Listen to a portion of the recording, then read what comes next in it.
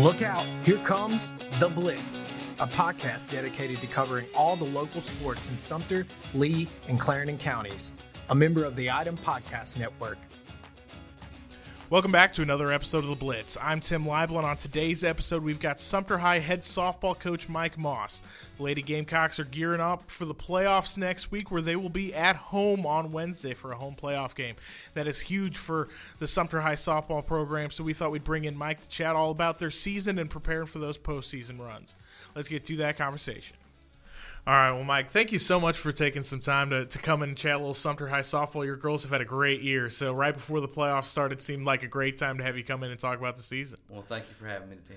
Absolutely, and I mean, your group, has really started to put something together this year, and you guys came in with an extremely young roster that had some experience, kind of despite how young it is, just based on really starting them really young last year. And what has that process been like for this group of really just kind of starting this group young? I mean, it's 8th graders, freshmen that are really doing a lot of the heavy lifting for this team. Yeah, we've got 3 seniors this year, and we've got a handful of 10th graders, and then we've got 8th graders after that. Don't have a 9th grader on the team. Well, I take that back. We've got one on the team this year. Kylie Lux is a 9th grader, and Michaela Morazian is also a 9th grader. She's floated for us this year, going back and forth between JV and varsity. But the majority of our team, we've got 3 8th graders, just a few 10th graders, and don't have a junior. And our 3 seniors. Our 3 seniors have kind of led us this way. They've been real good role models. Each of them have been in the program since they were in the 7th grade. That's Samantha Kirkard, Olivia Kirkman, and Peyton Morris, and they've done a really, really good job. They're all 3 of those seniors are just tremendous young ladies. They're excellent students. They just really lead by example, and our younger girls have kind of fallen into place. Absolutely, and your seniors are always going to be important on every team from a leadership perspective, but is it a little different with a team like this that is so young, especially in a sport like softball that is a game of runs and it's a game of mistakes a lot of times. So you need to kind of have that strong leadership group with a young group that is going to take their licks at times when they're coming up and playing girls that are 3-4 years older than them for some of them. And the way high school athletics are structured nowadays, softball, baseball especially, they can start a varsity sport when they're in the 7th grade. And so it helps us. Each of these young ladies that are playing for us right now have been a part of our program since the 7th grade, and that's a big deal because they hear the same terminology every day. They get the same instruction on the field. During the preseason, before we start any scrimmages, games or whatnot, we all practice together. Everything's done as one, and so they just develop that bond. Not to mention they all play outside of school together. They've played forever together, and so they know each other. They know how to feed off of one another, and they know how to build each other up. And with young ladies, that's really, really, really important. They bring all kinds of emotions to the field, and just having their buddies there with them, it helps tremendously. So we're very fortunate in that aspect. And sisters in some of those cases as well, having the Morris sisters there, and then you've got a pair of young artist sisters as well there. And what's that dynamic like of just kind of having family is as much as true as it can be on this team. It's great. I pick on those 2 sets all the time. They go back and forth with one another and just do sisterly things to each other, But they also hold their sisters accountable for everything as well. So it's and sometimes it's the younger sisters holding the older sisters accountable. So it's a neat setup that we have with those 2 sets of sisters. Yeah, and that's also an important thing where one of those sets of sisters is one of the seniors that you have on this team, and it's kind of that in with that younger group a little bit, to have one of your seniors be able to go to her sister and be like, hey, let's get these other 8th graders kind of together and on the same page here. Is that a dynamic that you've kind of seen play out? We've seen it play out. We have, and it's just they're so funny. I could sit here all day and talk about the 2 sets and what they do to just kind of rib each other. But you're right. I mean, Lily will go to Peyton and express some concerns, and Peyton will come to Lily as well. And Peyton being the senior, the 2 artist girls there, they really, really are each other's biggest fans, so to speak. But they're also critique each other and hold each other accountable as well. So. Absolutely, and Lily Morris being part of the dynamic duo that you've been able to throw together in the circle, and I'd love to start there. Where having two young pitchers, where Lily Ivy was really your workhorse last year, and she's been able to kind of split the load this year, which has I'm sure been a real blessing to be able to kind of not have to put it all on the shoulders of one middle schooler. It's been a big deal for us, and we went in this year wanting a rotation, and we had to ride Lily Ivy last year, and now it's just it's about 50-50.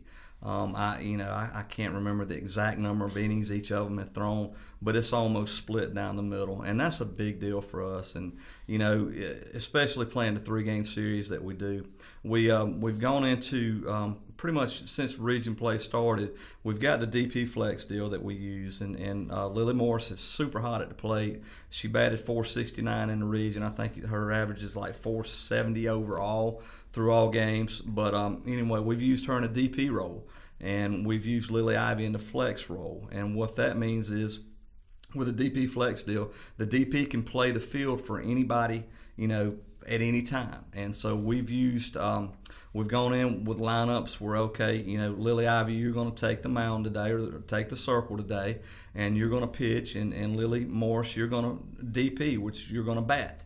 And so we've pieced everything together, and I feel like we've got a pretty good solid lineup right now doing that. And if Lily Ivy, if she gets tired and needs relief, then it's no problem to enter, Lily Morris and still keep Lily Morris's bat. And it's a little bit different than the DH in baseball, and it just gives you a little more flexibility.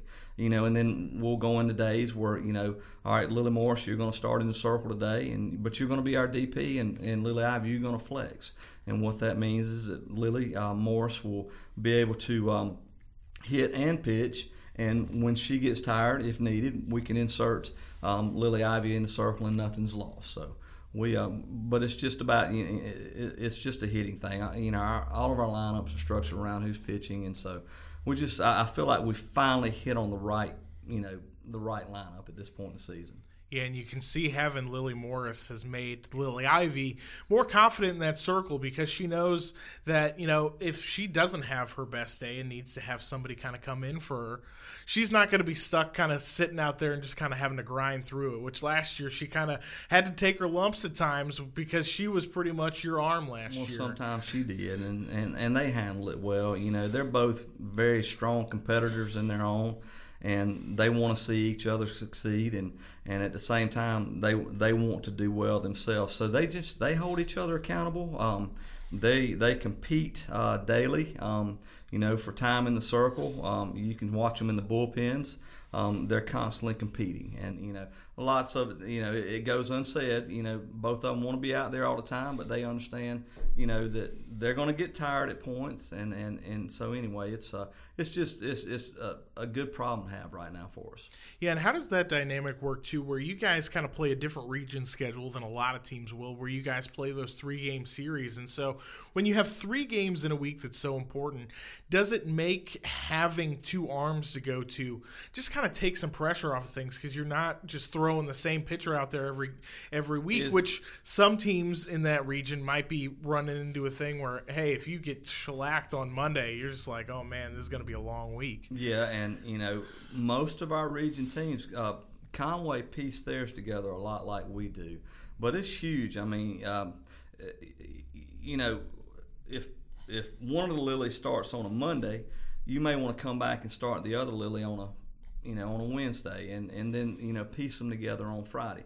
But we look at it like that. You can see the same girl, and we did that a lot. In the region up St. James through Reagan. Every day that we played them, and Reagan's Tibbetts is really good, and anyway, we were able to hit her, and but if you see the same ball enough times, you're going to be successful at the plate. And I feel like it gives us an advantage, like you say, having the 2 arms to be able to mix it up. And so that's what we really, really try to do, and that's been a big point of emphasis all year for us. Yeah, and it helps those two to have the run support that they've been able to have a lot of times this year. And really, it starts at the top of that lineup with Ariana Evans. Talk a little bit about her as just a spark plug where you're pretty confident that she's going to be able to get on base. Absolutely. Kick off an inning. Her on base percentage, I think, is like a .633 right now in regular season games, region included. She's batting, I think, .462 on the season, but she batted .500 in region play, and she batted .600 in region play with runners in scoring positions. So it was huge. Every time I feel like we can get her home base, Bailey Artis has been in the two-hole for us throughout region, and she does a good job. We can fake bunt and get her to second on a steal, or we can slash or just sack bunt.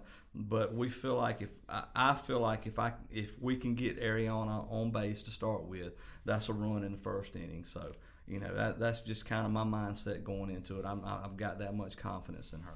Yeah, and that kind of creativity you can do once she gets on base is also a great example of just kind of, the type of bats that you have in this lineup. You've got some girls that can mash it a little bit, but for the most part, you've got a lot of girls that can run and can find gaps and get those extra base hits, and a lot of times those hits have been contagious with this group. They have been. We're hitting .370 as a team right now, which is about 60 points higher than we were at this time last season. We don't have a home run on the team, though. That's what's miraculous. We've had to manufacture all of our runs. Majority singles. We've had several girls hit doubles and triples this year, but not many. So we ask our girls to do a lot at the plate. We slash a lot more than any other team that we see, and we really spend a lot of time with that. We really spend a lot of time with sack bunts. We've started what I call bunt for a hit this year. It's almost like the drag bunt in baseball, but we do it from the right-handed batter's box because we don't have a left-handed batter on the team, And so, we'll time it up, and some of them have gotten really, really good at that. If you've been in our games, the bunt for hits, some of them we pop right over the pitcher's heads and kind of put it in no man's land. But anyway, they like doing that. They like doing the non-normal stuff. So we're pretty excited right now. Yeah, and the ability to run like you guys have really means that you guys can threaten to score at any time, even if you're not necessarily having people put them over the fence. Right. Because when you got people moving around, it just kind of puts a lot of pressure right. on a defense. They have done a really good job. They've played so much softball, and we spend a lot of time on base running early in the season. I'll get out there on the field and hit balls, and we put 3 outfielders out there, and they react to everything on the bases. Generally, the way things are structured is, we'll start with the entire JV and varsity program, and 4 will be at home plate, 4 will be at first base, 4 at second, and so on, and just hit a variety of balls, and they have to apply their rules, based on what's in front of them. So, but they do a good job. They can run. We don't have a slow person on the team. Which is, it's comforting to know that, if somebody gets up there and strokes the ball, we've got a chance to score from first. And so that's, we're very fortunate in that aspect. Absolutely. And, another one of those bats to mention has been Olivia Kirkman, yes. One of your seniors there. And, in the middle of that lineup, consistently, it seems like she always kind of comes up to the plate when you need to drive and run, and she always seems to come through. Absolutely. And she's come into her own. She batted .300 last year, and she's over .460 this year. We bat her, we've juggled the lineup a little bit. She's batting 4th for us right now. I believe she's just a bonus to put up there in the 4th spot and to whatever's on base. She's not going to strike out a lot. She's going to put the ball in play, and it's usually hard. And so that's huge for us. Yeah, and the biggest thing, too, is the depth of your lineup has been really nice this year, where you haven't necessarily needed to have one player be, your RBI contributor. Anybody from 1 through 9 has kind of had their stretches this year where, somebody gets hot, and when you need them to drive in a run, they've driven in a run. How nice is that as a coach to just know that, at any point in your lineup, you feel confident that somebody who's stepping up to the plate can drive somebody in from second base? It's definitely a better feeling than what we've had in years past. You when you set your lineup, you usually go from strength. The way I set mine, believe it or not, is not by batting average. It's on base percentage. It's slugging percentage. I look at those things. And I try to stagger. I try to stagger speed. I try to stagger, who can do a job. And when I say do a job, who can get up there with runners on, in scoring position and lay a sack bunt down, lay a bunt for a hit down, or even better, slash. And, the thing about the slash is that, you square around, everybody thinks you're going to bunt, and then you drive one over their head. And so they don't know how to play you from that point. They don't know whether they should be crashing to play the bunt or just hold their ground. And so once you slash enough, they're going to hold their ground, and then you can lay the bunt down.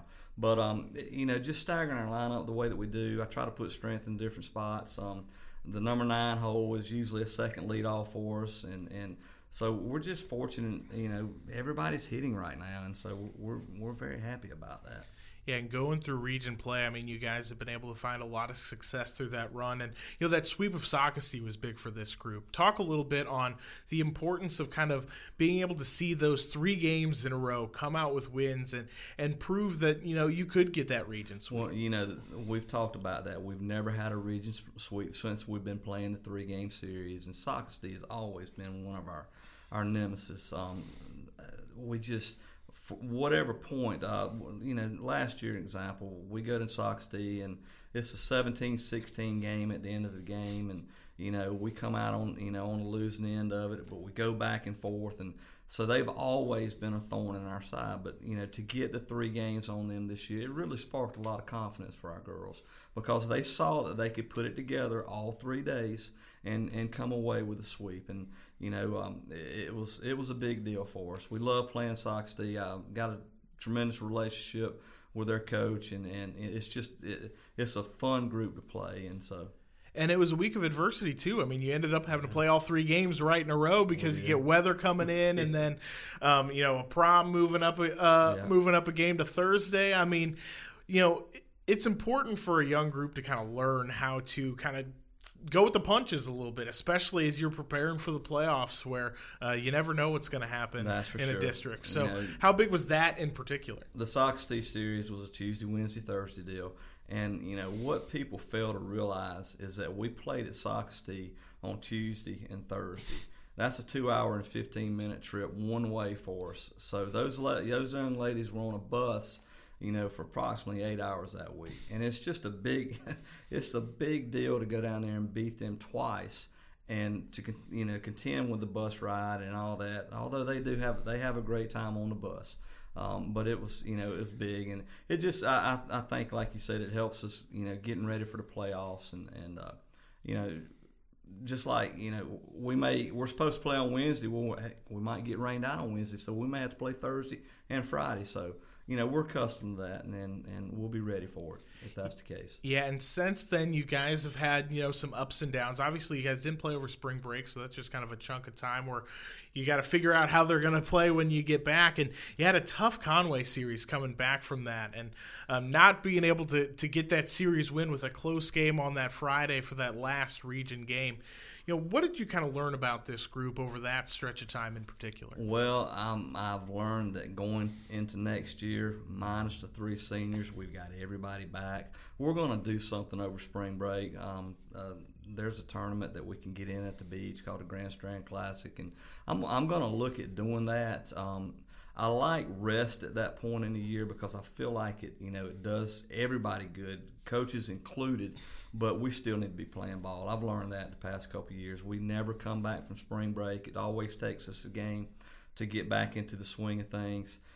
We never come back from spring break like we go into spring break. So we're going to adjust some things and possibly play in a tournament next year, or just look at some other things, maybe playing schools close by during that week where we could set a midday game or a late night game, and they could still have their whole day to themselves, but just to play softball is so important. They don't need to go without touching a ball or seeing a ball for a week, and that's my fault. But we're gonna structure things differently and move on from there. Yeah, especially because you never know how weather is going to hit too. I mean, you guys plan to have more games this week before the playoffs than Mother Nature kind of allowed. And talk a little bit about kind of the momentum coming into this. You had a tough game against Conway to close out region play, get a nice one together against Crestwood, didn't get to play Lakewood on Thursday night, and now it's time for the games that kind of really count. Absolutely, and I want to just say that we were very fortunate to be able to play Crestwood. We were supposed to play West Florence. It was senior night for us. West Florence had to drop us to pick up another region game that they had to make up. And so anyway, I called Coach Flippin, and he was non-hesitant. He said, absolutely. He said, we're going to come and play. They're getting ready for the playoffs as well. So it was just a good outing for both teams. And, then to not be able to play last night because of weather, we still practiced. We took ground balls. Our pitchers threw. We hit in the cages. We'll do the same today, and we'll bring them in on Sunday and go from there.